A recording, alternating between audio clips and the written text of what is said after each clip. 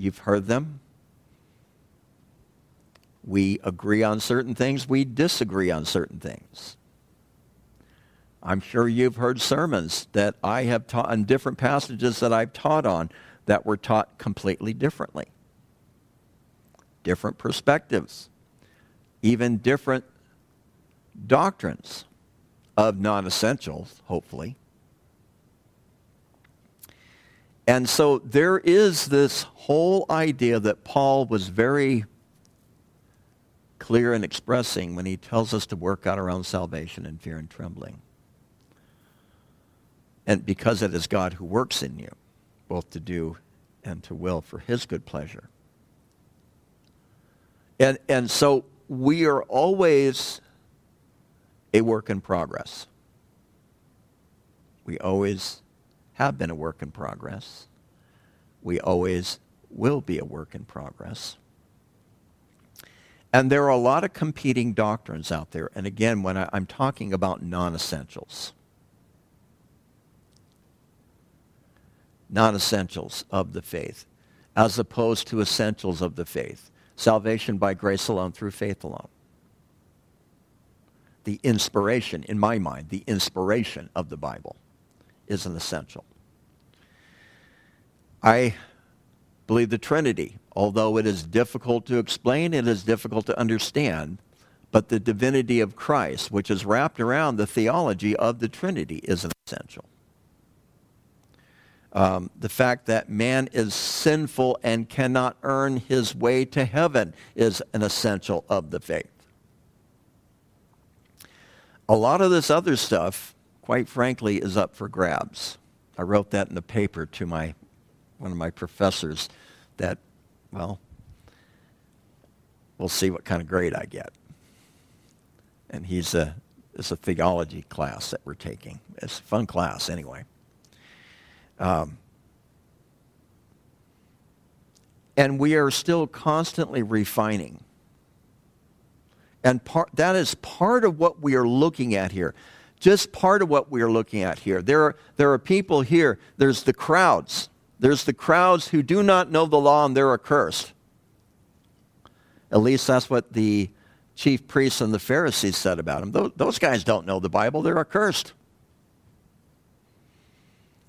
There's a guy named Nicodemus who went to Jesus. He was the first Nick at night, right? Okay. He went to Jesus at night. John chapter 3, that wonderful passage in this gospel was preempted, if you will, because God has spoken to the heart of Nicodemus, and he became hungry, he became thirsty. We see later that he's one of the ones who takes Jesus down from the cross. I believe he is a believer. And then there are the chief priests and some of the Pharisees who do not believe. There's different players. And there's different ideas. Some people thought he was the prophet. They're asking that question. Is this guy, he said, if anyone comes to me, if anyone is thirsty, let him come to me and drink. And the one who believes in me, as the scriptures said, from his innermost being will flow rivers of living water. Now, did he say anything else beside that at that event? We don't know. I tend to think that he probably didn't. I can't prove it. But you can't prove I'm wrong either, so there you go. All right, we got another stalemate going. But because I tend to think that if he would have said anything else besides what we have recorded in verse 37 and in verse 38 of this chapter, it would have been that the Holy Spirit would have inspired John to write it, rather than give the commentary that we have in verse 39. It's not completely clear without John's commentary. So it's leaving people to wonder. It's leaving people to guess. It's leaving people to either begin to pursue a greater understanding, because let's face it, we are saved by grace through faith, not of works, lest any man should boast, right? Ephesians chapter 2. But we have to have at least some type of knowledge to put our faith into. Is that correct? I don't think we have to have a whole lot of knowledge, particularly with people that I know, myself included, who became a Christian very early in life. I didn't understand a whole lot about the Bible. But I knew Jesus loved me. This I know, for the Bible tells me so. Sang it almost every Sunday. And then Jesus loves little children. That was the other one we did, right? But to me, there is not a whole lot of things we need to understand about Jesus, about God, about sin, that we need to understand in order to be saved. Now, we need to have a cursory understanding. But as I have told you guys before, we are not going to take an entrance exam, a theological entrance exam, to get into heaven. And I think that's really a good thing, because I think we'd all have trouble passing it, to be honest with you. Which I should have written in my paper, but I did already push the envelope enough as it was. Although he's a good teacher. Some thought he was the prophet. Referring to Deuteronomy chapter 18, verses 15 through 18, we won't take the time to look at it. They thought that also of John the Baptist, way back in John chapter 1, verses 19 through 21. When they were asking him, "Who are you?" And it is interesting, because in that portion of Deuteronomy, you have these various functions and positions of government and society within Israel. You have judges and you have kings. Judges in chapter 16, kings in chapter 17, priests in chapter 18, and then prophets. But this prophet that Moses talked about, he said, "A prophet like me will the Lord your God raise up." A prophet like Moses. Now, it was understood to some degree later that Moses was prophesying about the Messiah. But back then, they did not always differentiate between the prophet that Moses is talking about in Deuteronomy 18 and the Messiah. First Maccabees, chapters 4, and then chapter 14. Maccabees is not inspired, in my opinion. Some people's mileage on that may vary, but I think it's a useful book because it's written during the Maccabean period. After the Old Testament was written. It's good for history, but it's also good to take a look at it's a way of taking the temperature of the spiritual climate of Israel during that time, and what they believed theologically, what they believed doctrinally. All right, so to me, in that regard, it is valuable. And it talked about the coming of a prophet who would come and solve all the legal problems in Israel. Matter of fact, in Qumran, which is where they found the Dead Sea Scrolls, you had what is called an Essene community. They were ascetics, they were monastics, and they preserved a lot of the Old Testament for us. And they were told in the writings to cling to the Torah and the ancient laws of community until the prophet comes, which was presumed to be the prophet like Moses. All right. There was also an understanding of that prophet being messianic, but it was not always widespread. Not every Jew believed this. You have to understand that. Right? I mean, during the time of Jesus, there were several different ideas doctrinally on how the Old Testament scriptures, or the Hebrew scriptures, if you want to call them, were interpreted. All right? But some thought that he might have been the prophet. Then others said, well, he's not the prophet, he's the Christ. After Judah came back from captivity, they went into captivity right around 586 BC. Actually, it was a very long, drawn-out captivity that probably began around 605 BC, but I'm not going to get into that this morning. But after Judah came back from captivity, they no longer had a king, so the emphasis was upon the priest, but it was also became a greater emphasis upon the coming Messiah. And you see that with Jeremiah, who wrote during the time of the exile. And you also see that in Ezekiel, who writes after the exile, actually. And they understood that the Messiah would have this combination of traits of royalty and a priestly function. That's how they began to interpret this understanding of the Messiah, that he would be a royal person, a king, and also a priest. They weren't understanding that he would also be the third one, which is what? A prophet. Jesus Christ, and Jesus Christ alone, is priest, king, and prophet. But he's also, again, the prophet like Moses. Moses, I believe, was prophesying about Jesus. They didn't always combine the two, and the Jews during that time, they had some really strange doctrines. They had a doctrine of two messiahs. Now, not every Jew believed this either, okay? These are different sects. But there was their Messiah ben Joseph, who was the suffering servant of Isaiah, and the Messiah ben David, son of, Ben means son of, the Messiah ben David, who was the conquering king.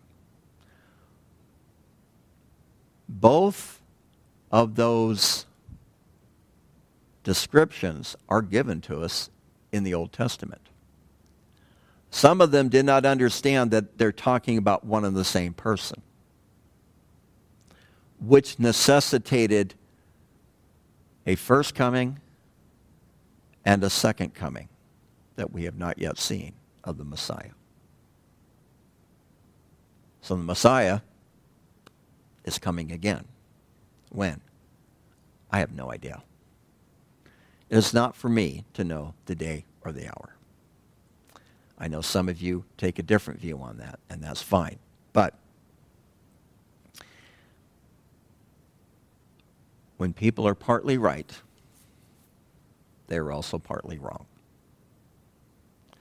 And so there's this striving to try to gain better understanding. And so what really interests me is these officers,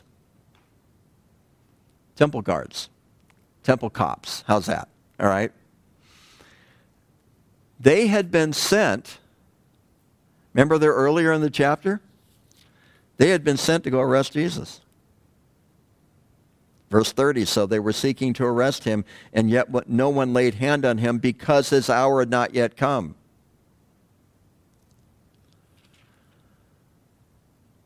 So these guys, they go back to the chief priests and the Pharisees empty-handed. Tells us in verse 45, in verse 44, and some of them wanted to arrest him, but no one laid hands on him. Why? Because his time had not yet come. It was not yet his timing.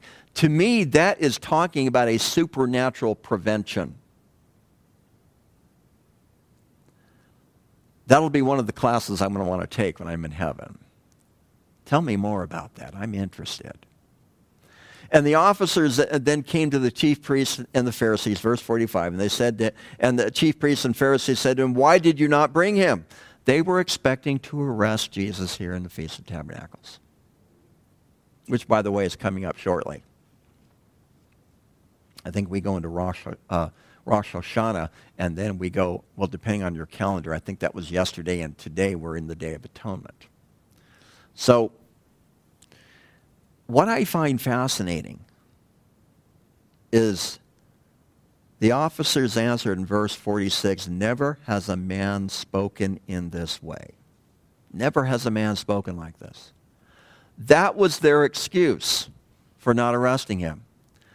That was their excuse for disobeying, some of you are in the military, disobeying a direct order. They were told to go do this. They could have faced some pretty strong consequences. But what they are saying is, I have never heard anyone speak this way.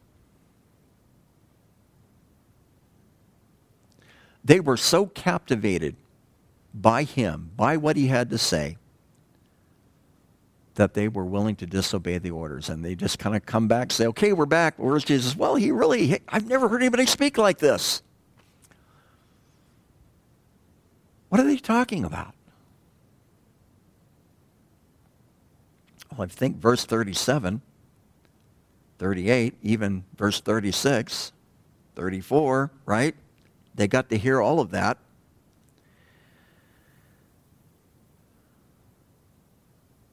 Was it his content? That which he said? "If anyone thirsts, come to me"? I think so. I think it was his content. Or was it also in the way that he said it? Now, if I said, "Hi, Phil," right, is much different than, "Hi, Phil." Right? You like the first one. The second one wasn't quite so inviting, was it? Personal.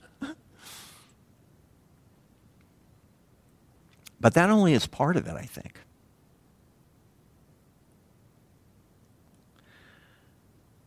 Remember, he cried out. I'm not going to demonstrate. Okay, but he cried out very loudly, it tells us. Jesus stood and cried out, verse 37. Or was there something more? Now, I think it was the content. I think it was the fact that he cried out. But I do think it was also something more. This may have been the very first time in these guys' lives that they really heard with spiritual ears. I don't know.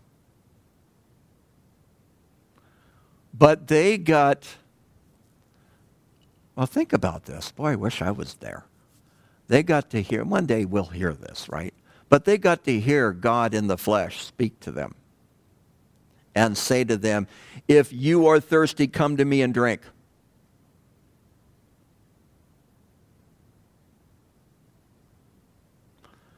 That in itself is powerful enough. But I would submit to you also then the Holy Spirit taking that and breathing. This is inspired scripture, right? They heard inspired scripture for the very first time. God breathed, God inspired, breathing that into their hearts. They heard with their ears, they heard with their mind. They also, I believe, heard with their hearts. And all they could do, because they're still processing, I believe, still trying to figure some of this out. Is this the prophet? Is this the Christ? Who is this guy? I don't know, but let's just tell the Pharisees, "Oh, we don't know what to do with him."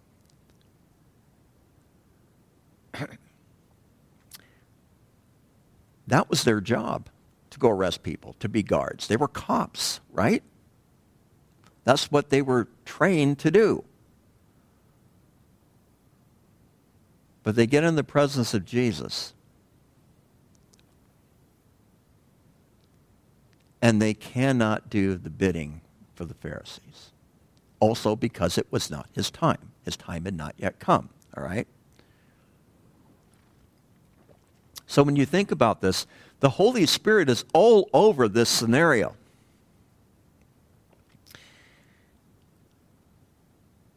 And so I thought the Pharisees and the chief priest's response was telling. Because they asked, "You've not been led astray, have you?"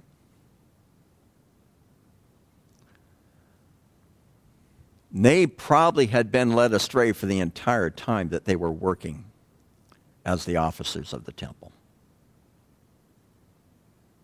Because the, if I can use the word, religious system of that day had been completely corrupted. And it served the chief priests well. It served the Pharisees well in many respects. And it says, not one of the rulers of the Pharisees that believed in him has he. Of course, it's interesting because they bring up Nicodemus, and Nicodemus obviously is being convicted by the Holy Spirit and beginning to start to think these things through. But it goes on to say, but this crowd that does not know the law is accursed.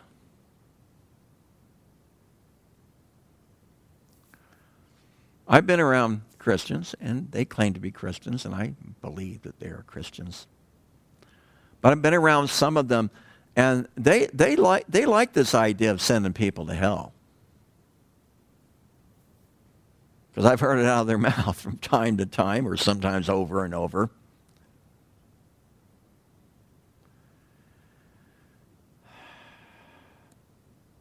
That's above your pay grade. That's way above your pay grade.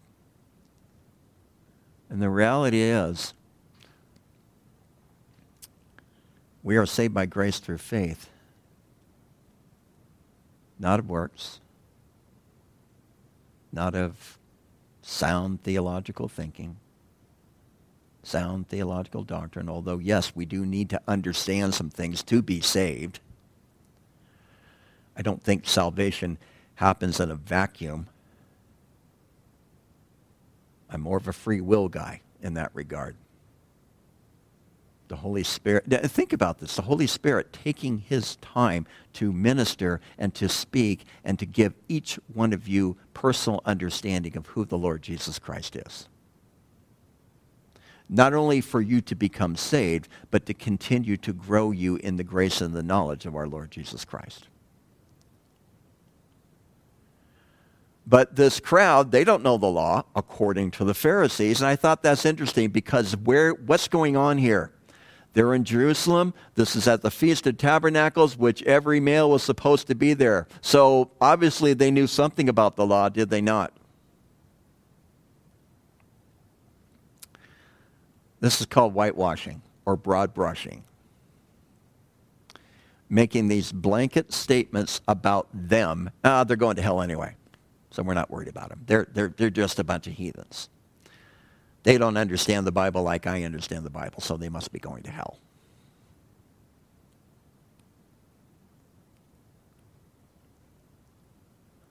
It is not God's will that anyone should perish, but that all should come to repentance. And when I hear a Christian reveling in the idea of people going to hell, it concerns me. In fact, there have been a few times that I've wanted to say, and maybe you're going to join them. But I kept quiet. Maybe I shouldn't have.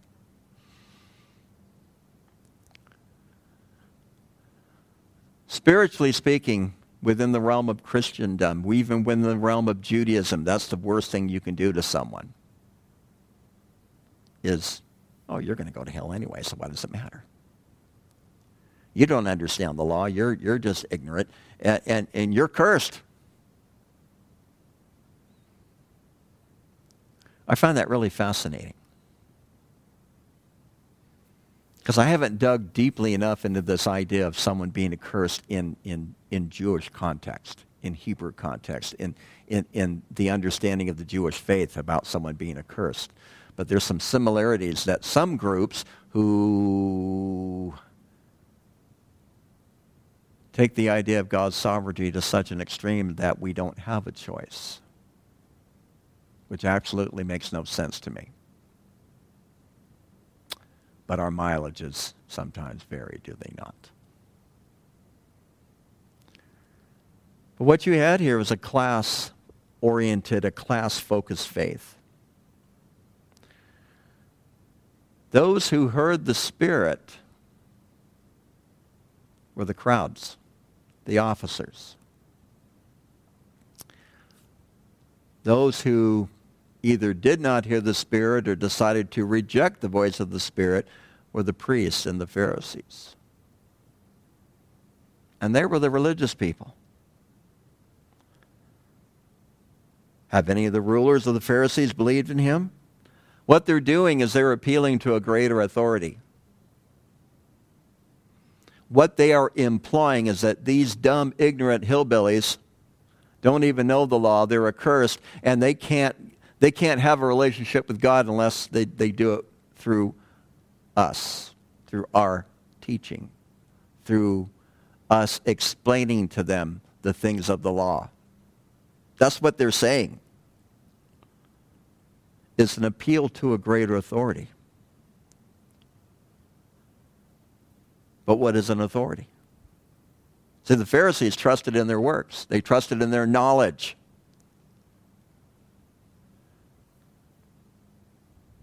And how much do good works factor into our faith? I would refer you to the book of James. You say you have works, I say I have faith. You say you have faith, I say I have works. I will show you my faith by my works. So there's always I would say a delicate balance, but I don't even like that term. Well, I do and I don't, okay? Maybe next week I'll like it again. Because what I have found, now I believe that once we pray to receive Christ that we're saved, okay? That's my belief. But what I have found at times, biblically, just when I think I've got something figured out, eventually I realize I don't. And sometimes it makes it very hard to teach some of these passages because I look at it and I go, I don't know, Okay, well, I need to spend some time with it. Give you my best impressions of what I believe is going on here in the passage.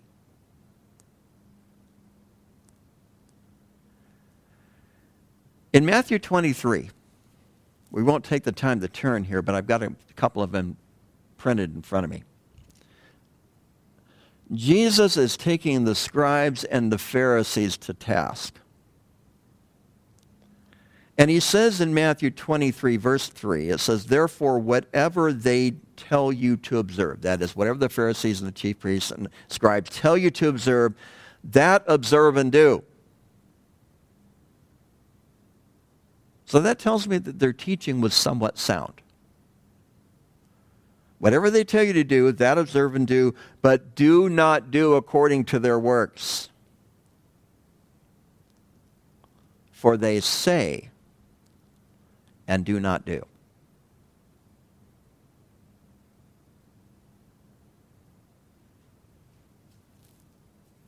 I've known pastors that get up every Sunday morning and preach a really good sermon and then they go live like the theological place of eternal punishment, right? Treat their staff horribly, cheat on their wives, steal money from the church, and still holding the position of pastor, by the way.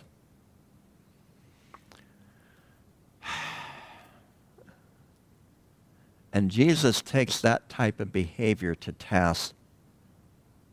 He's rougher on them in Matthew 23 than he is on any other group in the Gospels.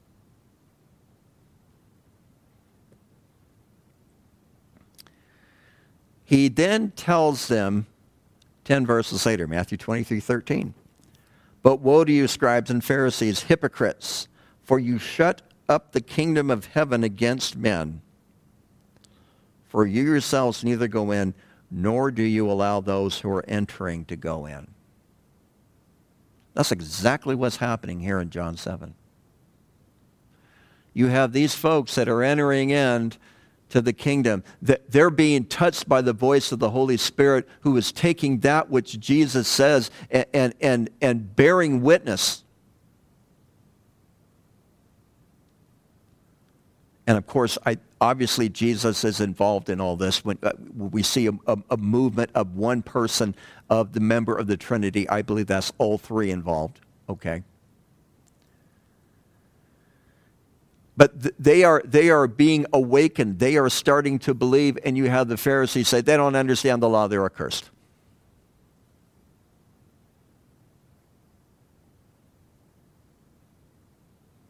Meanwhile, they're living off the fat. They're living off the fat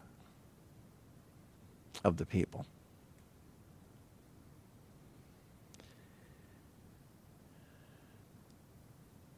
Again, this fascinates me that even though they said that they were cursed, that here they are at Tabernacles, wanting to have this relationship with God, wanting to be obedient, wanting to hear from God. And Nicodemus then speaks up and says, our law does not judge the person unless it first hears from him and knows what he's doing, does it?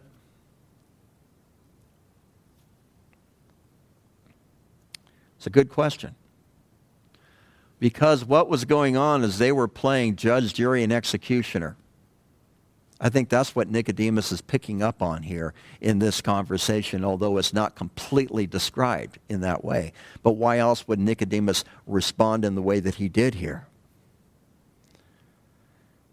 That was right after the Pharisees say, chief priests say, that the crowd does not know the law and they're accursed. Well, if you want to talk about the law, we don't judge someone without hearing it out first.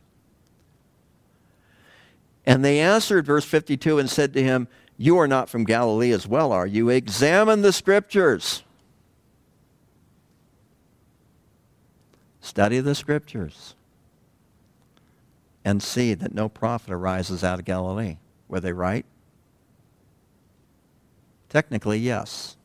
They were right. See, that's the problem. Was they did not recognize, they did not understand, they may not even have known that Jesus was not originally from the Galilee, but he was born in Bethlehem, fulfilling the prophecy in Micah. And then going to Egypt, fulfilling, I believe, top of my head, so I could get this wrong, I believe it's fulfilling Isaiah's prophecy, out of Egypt I have called my son. It's recorded for us in the book of Matthew. No, the prophet, the Messiah, no prophet arises out of Galilee. See, they're not even sure who they're dealing with here yet. And the language in the Greek could give some room to, where it says no prophet arises out of Galilee, it could be referring back to the prophet of Deuteronomy 18, but that's a big maybe, okay? But no prophet arises out of Galilee. But there was one out of Bethlehem that they didn't know about. You see, we can go to the Scriptures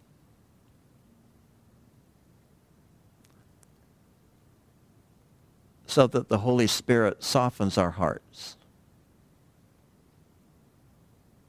And we submit ourselves to that which God has declared in his inspired word.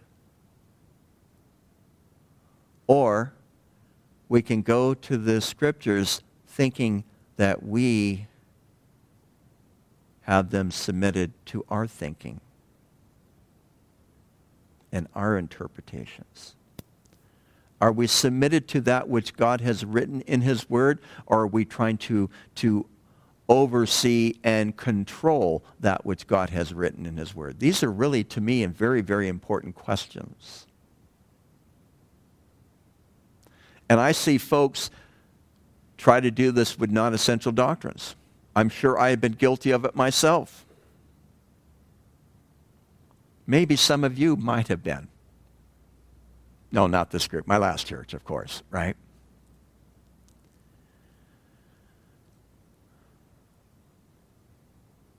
Paul tells the Corinthians, we know in part. See in part, we prophesy in part.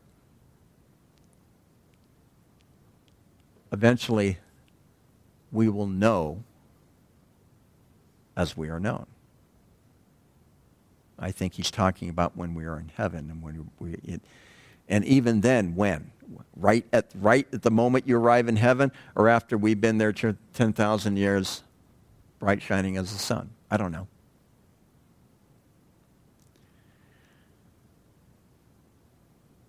But until then, and this is subjective, and this I could go on for about another 10 minutes, but I'm gonna be done. I'm gonna be quiet. Listen for the still small voice. Listen for the still small voice that is consistent with what he has written, what he has breathed, what he has inspired. Listen to the still small voice that is consistent with what the church has understood the inspired word of God to say. We know in part, we prophesy in part. But one day we will know as we are known. Until then, we thank God for his grace. And hopefully, we receive and extend that type of grace to others when we believe that they're not right. But in reality, it might be that they are and you're not. So there you go, right? So they all went to their house. Jesus goes up to the Mount of Olives.